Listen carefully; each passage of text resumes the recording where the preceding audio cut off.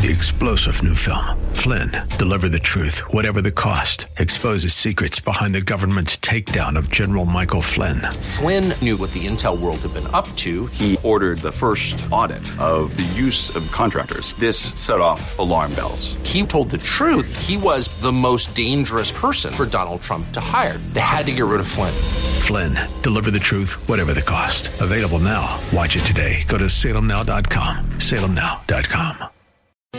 The Cal Thomas Commentary is brought to you by Values Through Media. Now here's syndicated columnist Cal Thomas. The death of Supreme Court Associate Justice Ruth Bader Ginsburg provides an opportunity for constitutionalists we've been waiting for 50 years.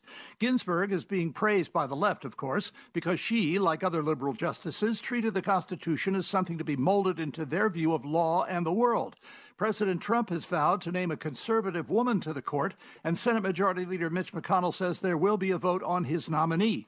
Senate Judiciary Committee Chairman Lindsey Graham says Republicans have the votes to confirm, though that may be doubtful. Susan Collins of Maine, who voted under pressure to confirm Brett Kavanaugh, says she wants to wait until after the November 3rd election. Alaska's Lisa Murkowski says she won't vote before the election.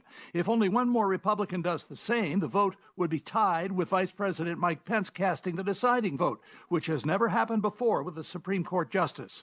Add all of this to the already high-stakes election year drama and pray that God's will be done.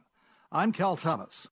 For a free copy of today's commentary, visit calthomas.com or write us at Values Through Media, P.O. Box 373340, Key Largo, Florida 33037. That's P.O. Box 373340, Key Largo, Florida 33037. Please specify the date and subject. Your tax-deductible gifts to Values Through Media help support us. Listen again next time for the Cal Thomas Commentary. Okay, so